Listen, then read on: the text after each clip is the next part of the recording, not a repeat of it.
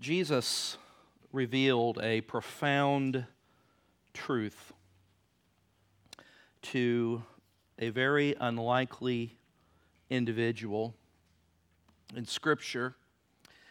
In John chapter 4, verse 23, Jesus was talking to a divorced woman of questionable character, a mixed-race woman who was a Samaritan, and he was speaking to her beside a well where she had come to gather water there in Samaria 2,000 years ago. And in this dialogue of this most unlikely individual revealed a very profound statement of truth.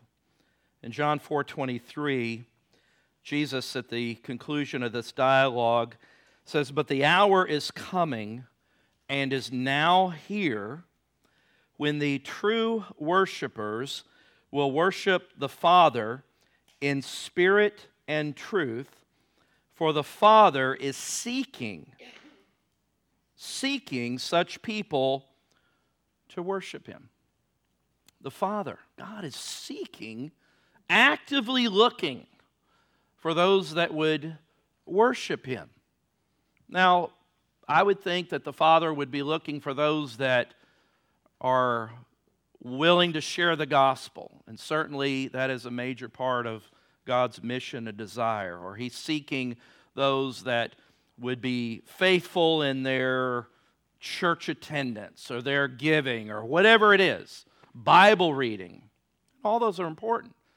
And God does want us to be faithful in those things. But it says this very profound statement. And again, I don't want you to miss the significance that this wasn't something that He shared and revealed to His disciples or Nicodemus, some of the religious leaders of His day, but He revealed it to a very, in this time and culture, a mixed-race divorced woman who's living with another man, the most unlikely person that God, through in Jesus, opens up this profound statement of truth that the Father is looking, is actively seeking true worshipers. Worship is important. Worship matters. Bob Coughlin, who does so well leading the Sovereign Grace music, those of you who are guests, and the CD that we put in there is from Sovereign Grace Music, and he wrote a book on worship that I really find valuable. And he says, worship matters. It matters to God because He's the one ultimately worthy of all worship. It matters to us because worshiping God is the reason for which we were created. Now that's another quote that I'm going to read in a minute. Not that one. Let me read it again. They had the wrong one up there. Just put John 4:23 back up there. See, we have this telepathic thing going on here. Now, they have a tough job. They have to anticipate, and follow, and sometimes I throw them off, so it's not their doing. But let me read you this quote, and I'm going to read you another quote that will be on the screen. This is just a couple of sentences. He said, "Worship matters, and the reason it matters to God is because He is the only one ultimately worthy of all worship. And it should matter to us because worshiping God is the reason that we were created." Now, another similar statement is from somebody I encourage you to read, a man by the name of, his name is A.W. Tozer, and he writes this, a similar statement said in a different way. He says, "Yes, worship of the loving God is man's whole reason for existence. That is why we were born, and that is why we were born again from above. That is why we were created, and that is why we have been recreated, regenerated. That is why there was a genesis or a beginning, a new life at the beginning, and that is why there is a regenesis, meaning we are regenerated. That is also why there is a church. The Christian church, God's church, exists to worship God first of all, and everything else must come second or third or fourth and fifth. That we exist to worship and glorify God. And we call, this is a worship service or this is a worship time. But that doesn't necessarily mean that we're worshiping God, right? So if God, the Father, the Lord, is actively looking and seeking after worshipers, I wonder what he would find at 2320 Sleepy Hill Road. Would he find people that are gathered here right now? Would he find people that he would consider true worshipers? And so for the next several Sundays, not really sure how many, but I guess if I said run out of material, then that'll be in 30 years, but I don't have that long, and you don't have that long to listen, or patience to listen. But we're going to take some time to look in kind of a series that I'm calling The Heart of Worship. The Heart of Worship. And that is the title of this series, that we're going to explore some areas about worship. And some of it might be, as I like to do in this morning, what we call expositional. We'll take a passage of Scripture and break it down. Some of it might be topical, but it'll kind of be looking at it, worship from some different angles. And my goal and desire is that as a church body, one of the things that is a hallmark, or I would say kind of in our DNA of Grace Church in the 31-year history that this church has been here, is that worship has always been a key component of this church. We've had always, among the various times and changes, worship has always been that which has been a hallmark of what Grace Church is all about. Now, again, I'm not saying other churches don't, but the worship ministry has been always a priority, and we want it to remain a priority. So as we talk about the heart of worship, we want ourselves to make sure that we are in sync or in alignment. And some of you come from a church background in which the worship of God, they did a really good job doing that, and that was a big part of even today as a Christian. But some of you who maybe our style, and again, sometimes when we talk about worship, we tend to talk about the style of music or contemporary traditional hymns, whatever. And I'm not talking about technique, because that is a part. But the worship of God, listen, if we went to other countries, guess what? You're going to find the worship is going to be significantly different than how we might do it here in the United States. And so again, the worship that focuses upon God is, do we have a heart to exalt God? Regardless of whether we're singing a hymn or a contemporary chorus or whatever it is, at the very heart level, because sometimes what happens in maybe the background I came in is that worship can become just a focus of externals, and instead of the worshiper, that we're worshiping God in, as Jesus said, in spirit, in the Holy Spirit, and in truth. And so today we're going to begin looking in this series by looking at Psalm 95. Psalm 95. If you have your Bibles or can swipe over there in your tablet or phone, but Psalm 95. And Psalm 95 is a psalm that was used in the worship of the Jews when they would gather together as a call of worship.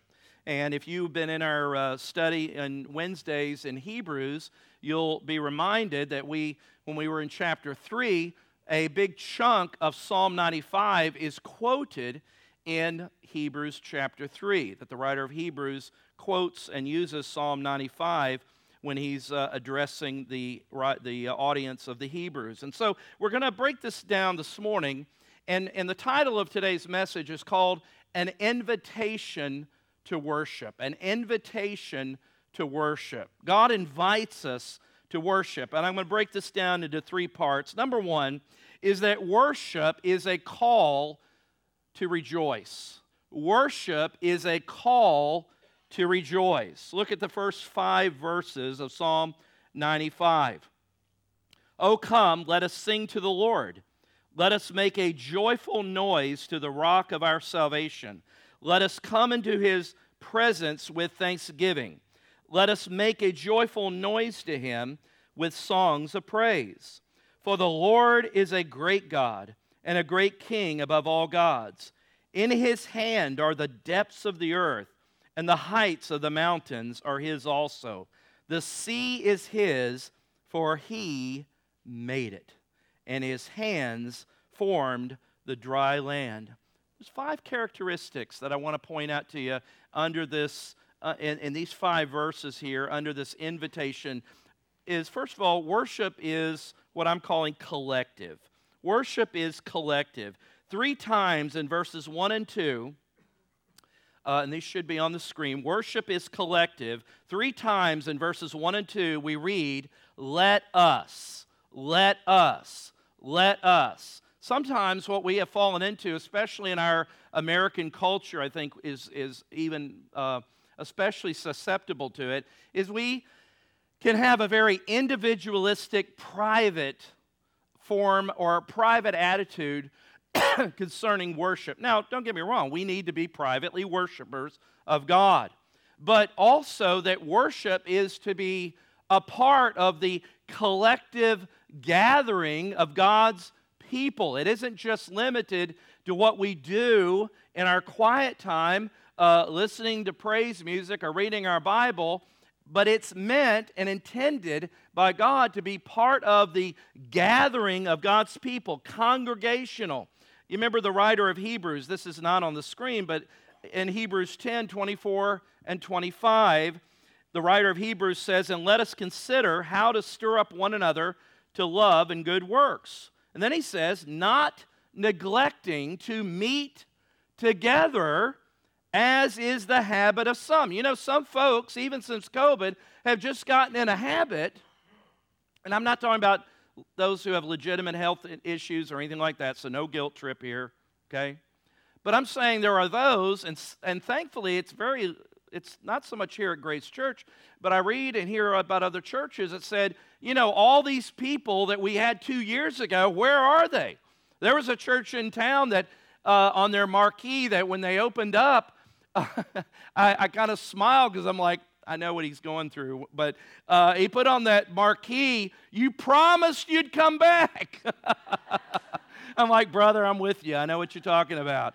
But yet worship is something we do as a body. That's why your faithfulness to the church body, the community of believers, is so vital, okay? Worship, yes, is vital daily, regularly, privately, but there's something, even that scripture we read where he says, let us stir one another up. You can't do that sitting by yourself watching worship and church services on television, even our streaming.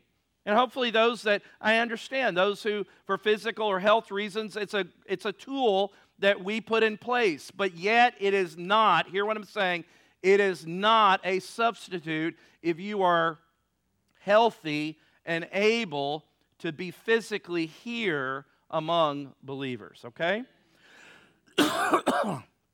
Also, worship is vocal.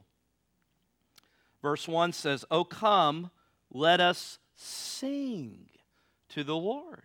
Let us sing to the Lord. Let us make a joyful noise. It is about singing, lifting our voices.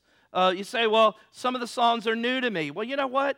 At one time, some of the songs you hum back in your rock and roll days, they were new. Now you can just wake up from a dead sleep and start singing Bye Bye Miss American Pie. Drove my Chevy to the levee.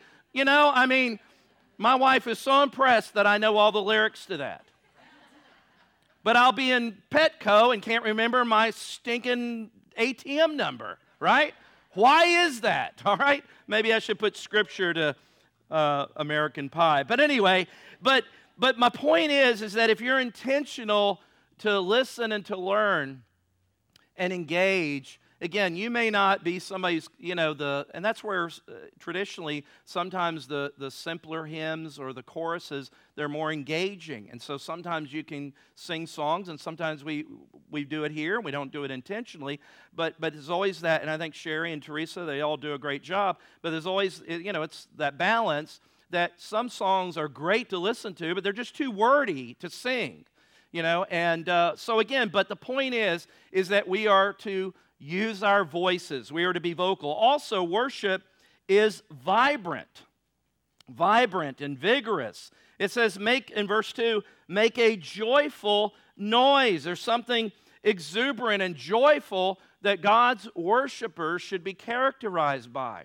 If you read the Old Testament, man, they had a whole different mindset of worship. I mean, they danced, they sang, they lifted their hands, and Psalm 150, which is always a mystery of those that don't like musical instruments in the church. I've never understood how you get Psalm 150 in there that speaks about this, Brian, the drums, the cymbals, all the sounds that are meant and intended to lift up praise and worship to God. Now again, it's not just, remember, it's a joyful noise. There's noise, and then there's joyful noise. Sometimes when you hear the car going down the street a mile away with their bass cranked up, that's noise. Maybe it's joyful and they're in the car. I don't know. I guess I've reached that old man stage. But we are to make a joyful noise. New King James uses sing for joy, shout for joy, and shout joyfully to him. The New King James says in verse 2, shout joyfully to him with psalms. You realize the Psalms was God's worship book he put where? Right smack dab in the middle of the Bible. He put a built-in worship book right there in the middle.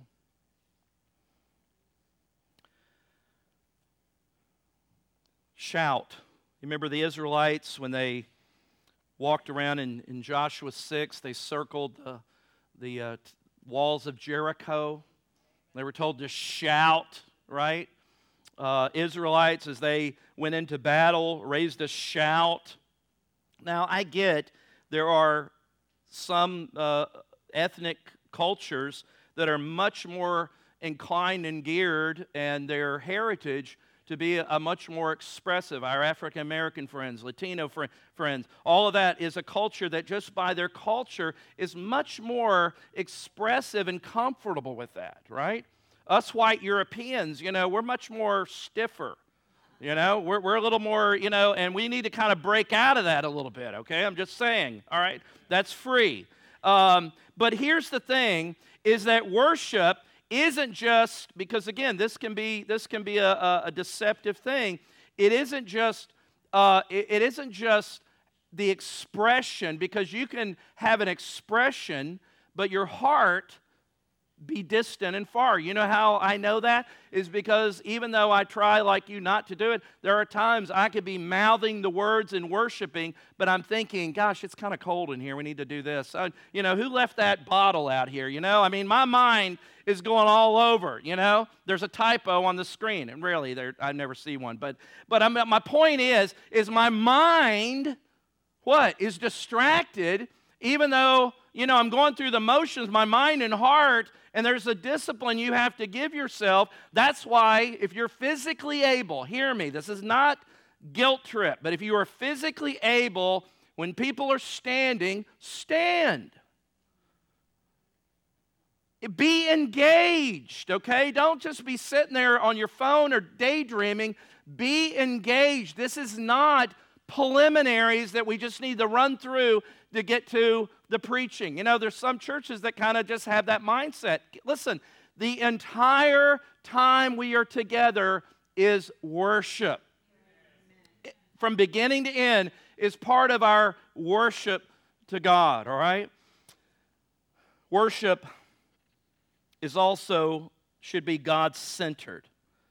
Should be God-centered.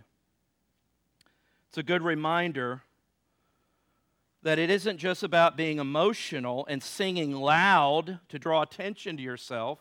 That's not the point. but our focus should be on the Lord. Look at verses 1 and 2. Oh, come, let us sing to the Lord. Let us make a joyful noise to the rock of our salvation. Let us come into his presence with thanksgiving. Let us make a joyful noise to him. You see, the focus in worship, hear me, it isn't how it makes you feel. It isn't about how it makes you feel. Is the worship honoring and is it pointed to God? Do you know, now this is free, useless trivia as my wife likes to call it.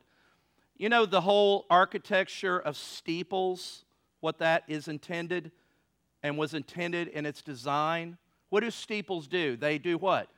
Pointing. Was to point Godward, upward, to point to God. Why? Because God's people should be God-centered, God-focused. We sing unto the Lord. It isn't just about what makes me feel good. I've had conversations with people in different churches and settings where they might have really enjoyed a certain activity in the church that was how they engaged in worship.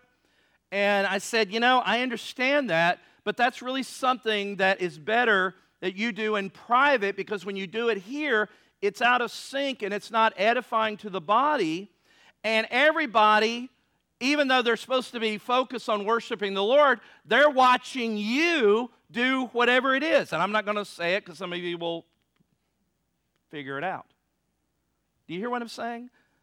So in other words, it isn't about the person, I don't want to say showing off, and I think this is Paul's argument, one of the heart of his argument when he talks to the Corinthians about speaking in tongues. Remember, he said, I'd rather speak 5 intelligible words that people are edified with than 1,000 tongues in public. Why? Because the intelligible words is what builds up and edifies the body. Paul said, I speak in tongues more than any of you. So again, he's not saying that what you do in private in edifying always matches what should be done in public, because our priority is a little different. Is this edifying to the body? And so if somebody is perhaps always yelling louder than somebody else, you may think, oh, that person really, man, they're really into this. Well, every week, come on, calm down, get a grip. It's distracting. Is that mean? Is that mean? I'm not trying to be mean. I'm just saying that it isn't to draw attention to yourself. And maybe some of you were never in a church setting where that was an issue. I grew up where that was an issue, and that caused issues. And so we want to make sure that our worship is not glorifying me or pointing people or distracting to somebody who might be more exuberant or whatever. And you know, again, we don't want to, there's always that tricky balance. You know, again, we're not trying to stifle anybody, but at the same time, I think the Bible does teach that things should be done decently and in order, not chaos, right? I've been in some church service, it was just chaos. And I'm really, again, I'm not sure how that glorified the Lord. But at the same time, we don't want to be so controlled, hear me, that somehow we think that is glorifying the Lord too. Do you understand balance? You know, and balance is what we're after, but it's the foundation. Again, or the focus should always be that it's before the Lord. But the last thing here is an observation in this invitation and our worship is to rejoice, is that worship is grounded or founded on truth. Look at verses 3 and 4. It says, the Lord is a great God and a great King above all gods. We are to shout, but it's to the Lord, and that is speaking about the supremacy of God. Or we talk a lot about the sovereignty of God, that the exaltation and the rejoicing is with purpose.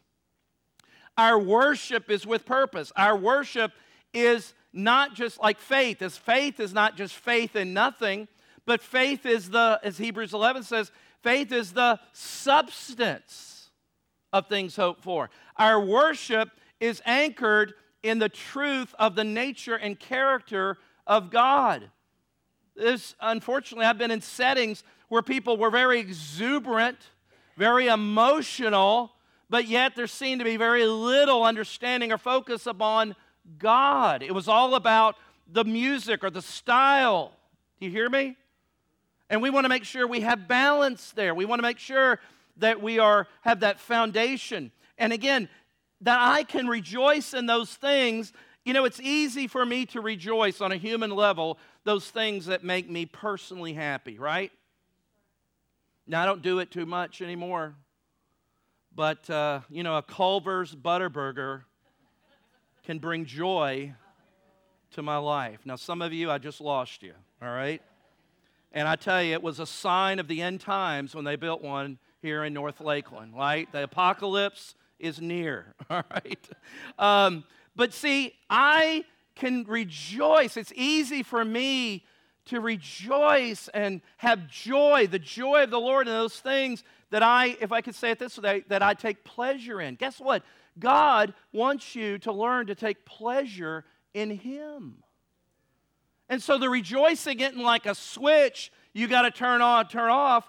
Rejoicing comes natural. Why? Because I'm satisfied in Him. I take pleasure in Him. I'm thankful for Him. Worshiping God is easy, if you will, because my joy is anchored and centered in the truth of who God is. John Piper says it better than I can. He said this, the quote will be on the screen. He said, "We also believe that our joy shows the supremacy of God's value. If His greatness is the basis of our joy, then our joy is the evidence of His greatness." Do you see that? I'm going to read it again. If His greatness, His supremacy, His sovereignty is the basis of our joy, then our joy is the evidence, the fruit of His greatness. God is most glorified in us when we are most satisfied in Him. If we are not joyful, if we don't respond to His call, His first call to rejoice, then we are not giving evidence of God's greatness. And so God, look at verse 4 and 5. It says, speaking about the supremacy, the sovereignty, verse 4, "In His hand are the depths of the earth. The heights of the mountains are also His.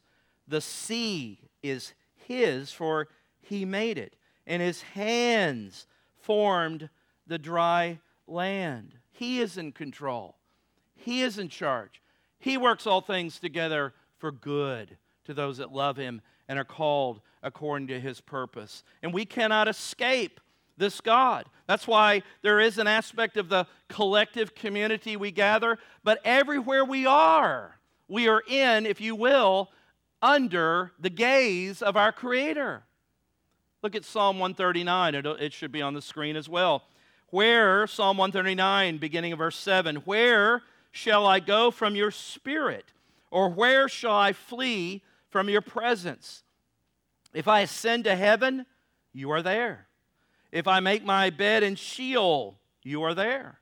If I take the wings of the morning and dwell in the uttermost parts of the sea, even there your hand shall lead me, and your right hand should hold me." Some of you that are going through some really dark waters, swimming some dark waters in some valleys right now, should take comfort and quit saying, "God has abandoned me." He's not abandoned you. Guess what? He's right there with you. Verse 11, "If I say, surely the darkness shall cover me, and the light about me be night."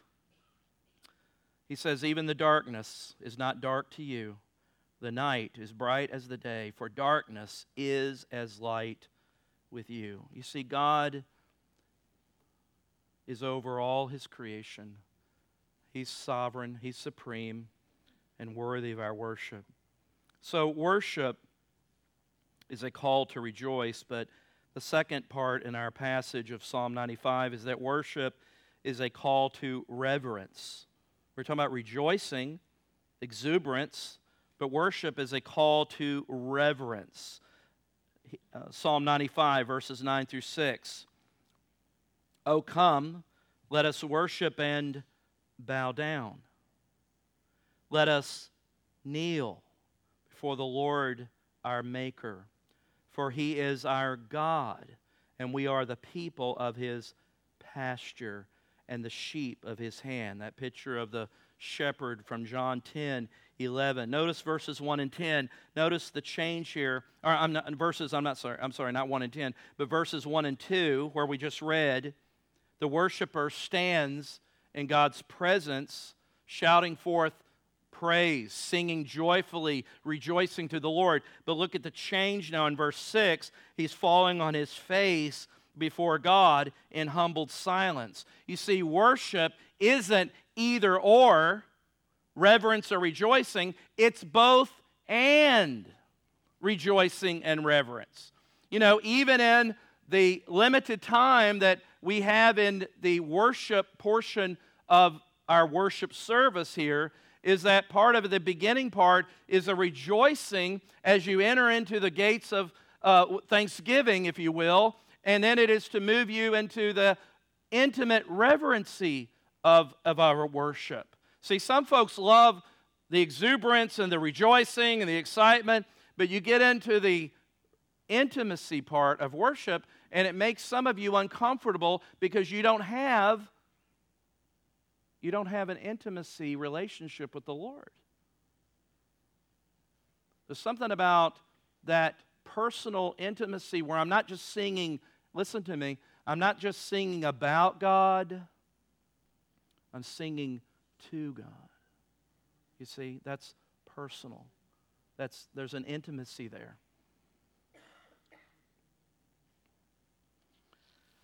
I was thinking, and I won't attempt to sing it, but maybe we can incorporate it.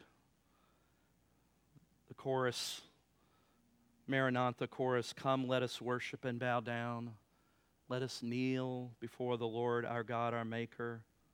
For He is our God, and we are the people of His pasture and the sheep of His hand. Come, let us bow down. You see, when you're bowing and kneeling, what is that? That's a lowness. If we were to be in a setting where there was a monarchy, and you would come to the queen or the king or whatever, it's in their tradition to bow. It's a symbol of humility. It's a symbol of their sovereign rule. Listen to me. It's a symbol of their sovereign rule that they are over me and I am under them, if you will, in that setting, in that status. That's why I'm trying to remember who it was, but American officials or presidents get in a lot of trouble if they go over and visit foreign countries and the media catches them even just kind of bowing in respect, because in America, we don't bow to nobody, right? You're not going to tell us what to do, right? Isn't that the whole big deal right now? You're not going to tell us what to do, right? That's kind of the American mindset. But see, this bowing and this kneeling is an act of humility before the Lord. It's a physical act. Listen, just like lifting your hands, there's more about lifting your hands than the doctrine of election in the Bible. Think about that. There's more about your physicality as an expression before the Lord. When you lift your hands, you're saying, Lord, I receive, I surrender. You see, lifting your hands. Paul said, I wish that all men would lift hands and offer prayers before the Lord. And so when we have this, and all I want you to see is this reverence here. Yes, we have rejoicing, we have exuberance, but we have this kneeling and this bowing down as a physical act of God's authority and the reverence. And here's what's interesting is that as you read this, don't, look at it later, and I would encourage you to read. It's only 11 verses.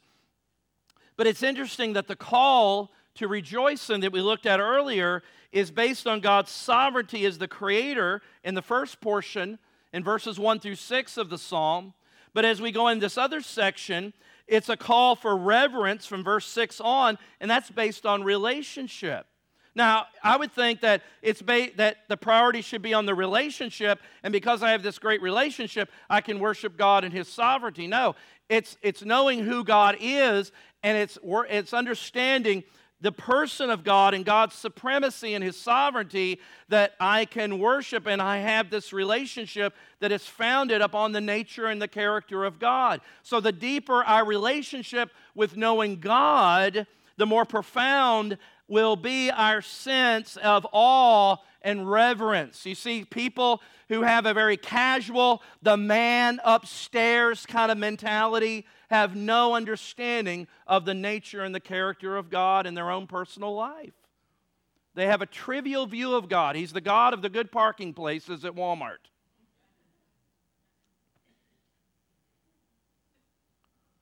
They've never had a contemplation like Isaiah had in Isaiah chapter 6, where he saw the Lord high and lifted up. In the holiness, day and night, these angelic beings surrounding the throne, singing, "Holy, holy, holy is the Lord." And so the deeper, that's why we're always pushing you to grow in godliness, grow in the Word, grow in knowing God. Knowing not just about God in a theoretical sense, and you've heard me say this before, if you love the study of theology, but the study of theology doesn't make you more humble, more compassionate, more worshiping, God-loving, there's maybe nothing wrong with the theology, there's something wrong with what you're doing there, because your growth and knowledge in theology, that's just the study of God, should cause you to stop and ponder this God that I'm reading about. Am I reading about God like I'm reading about a new blender I just bought? I'm just reading the manual to give me some details of how to operate the machinery better. Is that my approach to, or am I studying God because the bigger God is, the smaller I am? And my reverence and my worship is reflected in that understanding of God. Does that make sense? Huh? Those of you who are awake, does that make sense? Huh? That there's a connection between growing in God and the fruit of godliness being reflected in your life? I mean, nobody that was around Jesus and had a transformative encounter with Jesus ever was the same.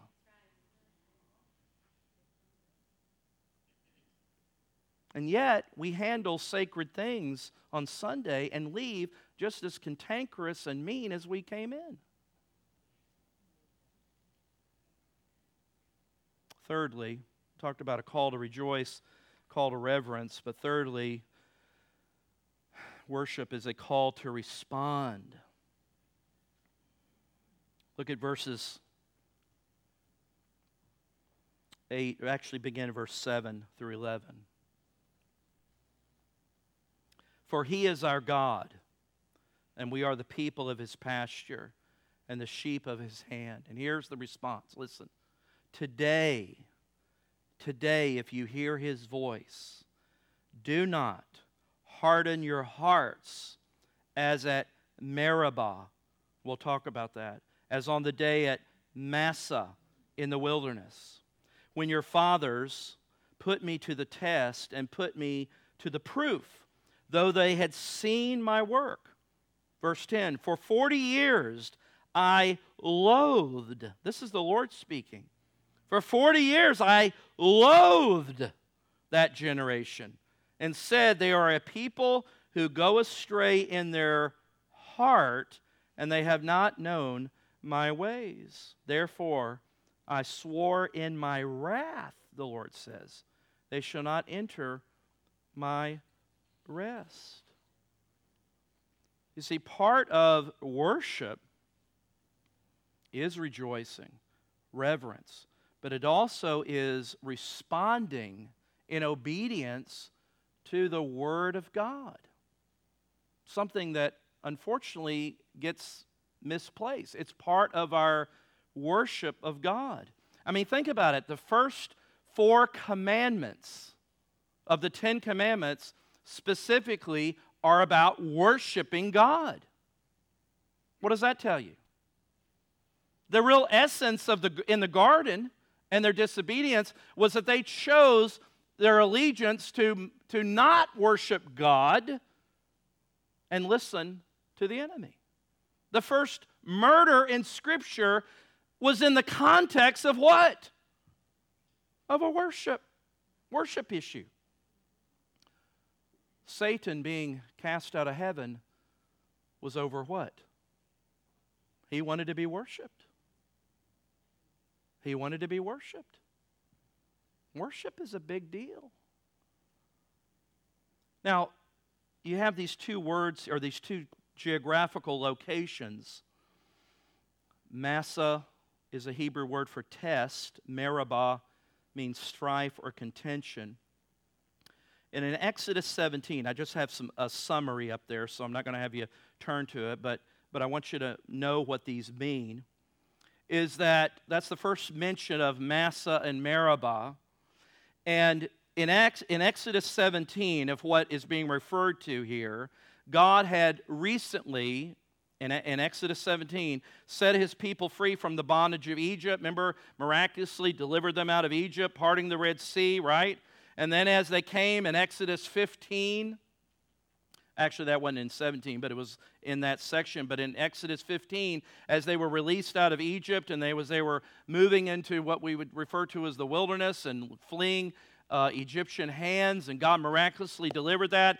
They came to a place where there was bitter waters there, a place called Marah, not the same place here. And remember, God sweetened the water and gave them water to drink. In other words, God is caring for them all along the way. But in Exodus 17, another situation, they're lacking water and they begin to quarrel with Moses. God miraculously provided water 2 chapters before. Now in Exodus 17, they're quarreling with Moses. God doesn't, he just brought us out here to kill us. And so God instructs Moses to take his staff and to strike this rock, and water gushed forth, and God miraculously, in spite of their grumbling and complaining, does he do that with us? Yes, he does. In spite of their grumbling and complaining, provided water for them to drink. And so Moses named the place Massa and Meribah because the people grumbled and tested God. He's saying back to Psalm 95, don't do that. Don't harden your hearts like your forefathers did. Learn from their example. And then we see the second reference to Meribah. It's only used in Numbers 20. And 40 years later from what happened in Exodus 17, in Exodus 15 and 17, 40 years, fast forward, the same situation. Now they're getting ready to go into this promised land of Canaan that God had been promising them about. And once again, guess what? They were without water. And they griped and they complained. And Moses and Aaron, after 40 years, what did they do? They fell on their face before God. And God told them, specifically to Moses, that he wanted Moses to speak to the rock. God is in the God of details, right? Speak to the rock so that the water will come out. That's what he told him, not what you did before. Moses, speak to this rock, and there will be an abundance of water that comes forth. But instead, Moses was angry. He was ticked off. And he didn't speak to that rock.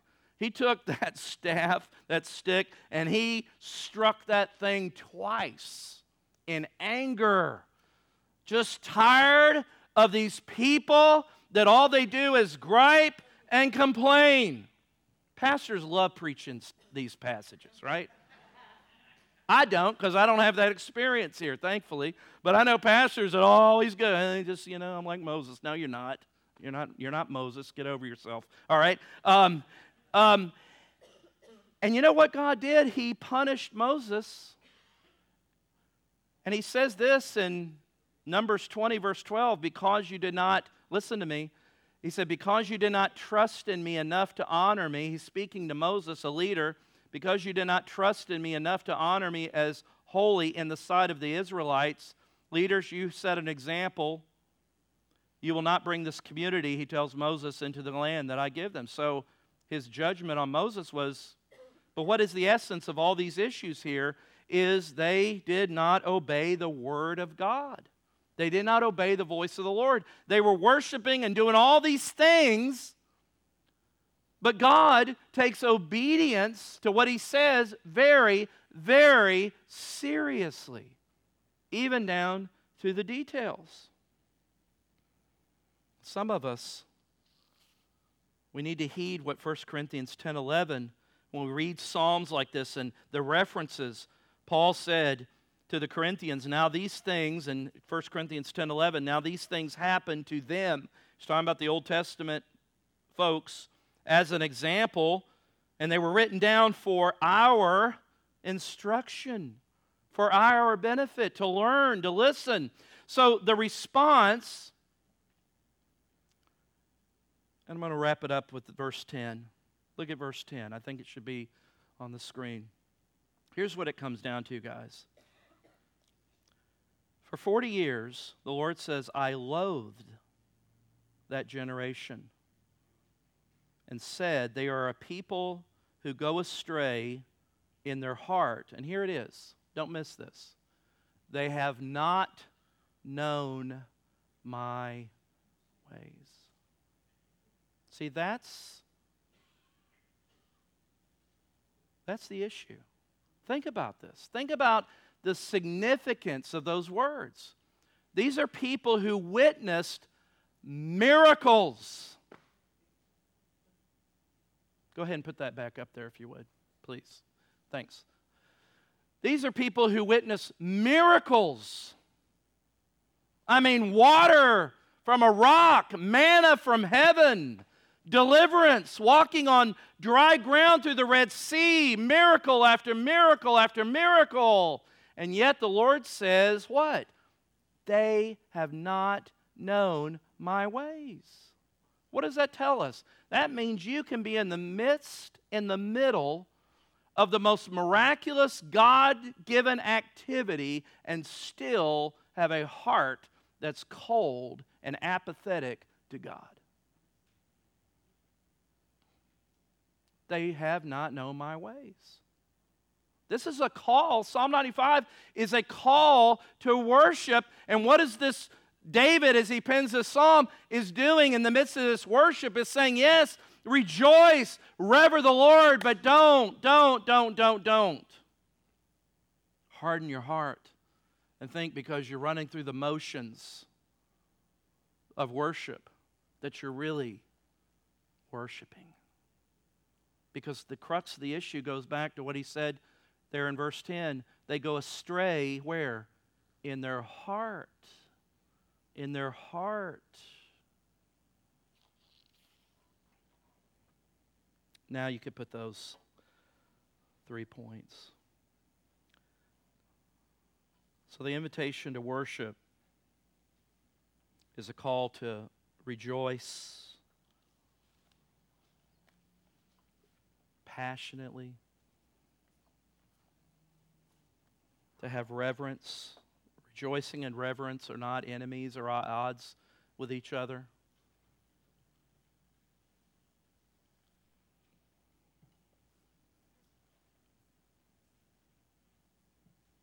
And to respond to the word of the Lord. Am I responding? Watch me. Don't worry about her. Watch me. To respond with a heart. How do I respond? I hear and my feet. One quote that I thought I wasn't going to read it. A guy named Leonard Sweet writes a lot of books on church growth. But he said this. He said, our pews are occupied by people who want to be moved, but who don't ever want to move themselves. They want you to emotionally play their favorite tunes on Sunday, but they're really not interested in obeying the very words that they sing. You see, what do we start with in John 4:23? The Lord, the Father, is looking looking. And it says He's looking for true worshipers. Now, if somebody's a true worshiper, antithetically, there are false worshipers. He's not looking just for worshipers. He's looking for true worshipers. And then it's worshiping Him in spirit, the Holy Spirit, not just being spirited and an exuberant person, but the Spirit, the Holy Spirit, because it's the Holy Spirit that comes alongside as our helper, that leads us and guides us, that points us to exalt Jesus in spirit and in truth. Such people, the Father is seeking. I want this congregation, me, you, I want us to be those people as far as we can on this side of heaven, to be people that the Father says, yeah, that's who I'm looking for. Folks that have a heart. They don't live double lives. They're not doing one thing in here and doing something out there. Because as we saw in Psalm 139, the Lord sees everything, right? All my life is lived in worship before the Lord, if you will.